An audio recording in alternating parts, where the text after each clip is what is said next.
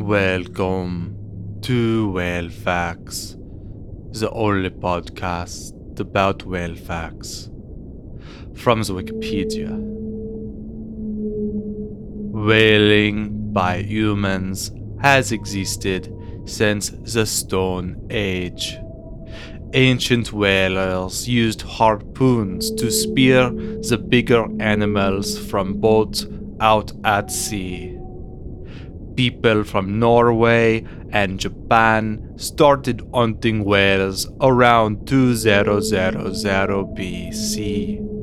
Whales are typically hunted for their meat and blubber by Aboriginal groups. They used baleen for baskets or roofing and made tours and masks out of bones. The Inuit hunted whales in the Arctic Ocean. The Basques started whaling as early as the 11th century, sailing as far as Newfoundland in the 16th century in search of right whales. 18th and 19th century whalers hunted whales mainly for their oil, which was used as lamp fuel and a lubricant, baleen or whalebone, which was used for items such as corsets and skirt hoops, and ambergris, which was used as a fixative for perfumes. The most successful whaling nations at this time were the Netherlands, Japan, and the United States.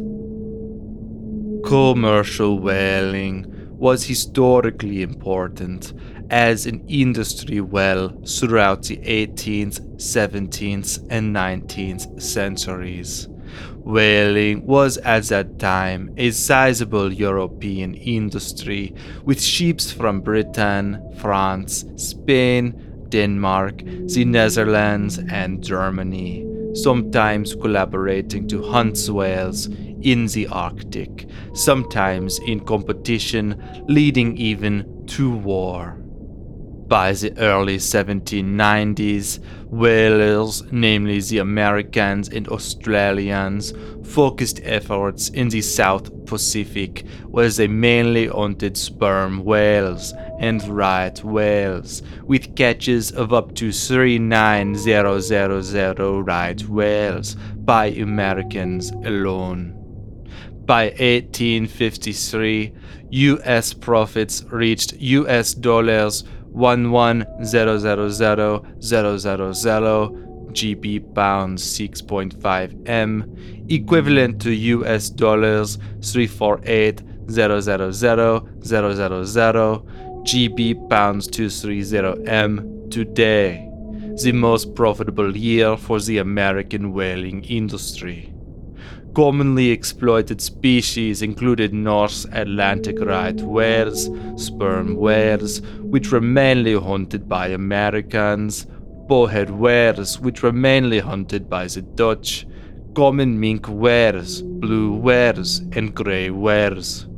The scale of whale harvesting decreased substantially after 1982, when the International Whaling Commission (IWC) placed a moratorium which set a catch limit for each country, excluding Aboriginal groups until 2004. Current whaling nations are Norway, Iceland, and Japan, despite their joining to the IWC, as well as the Aboriginal communities of Siberia, Alaska, and northern Canada. Subsistence hunters typically used whale products for themselves and depend on them for survival. National and international authorities have given special treatment to Aboriginal hunters since their methods of hunting are seen as less destructive and wasteful.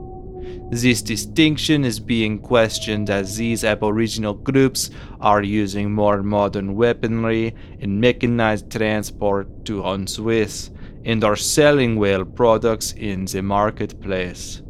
Some anthropologists argue that the term subsistence should also apply to these caste-based exchanges, as long as they take place within local production and consumption.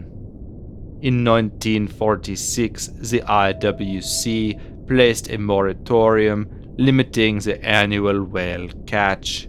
Since then, yearly profits for these subsistence hunters have been close to US dollars C1 million, Great British pounds 20 M per year.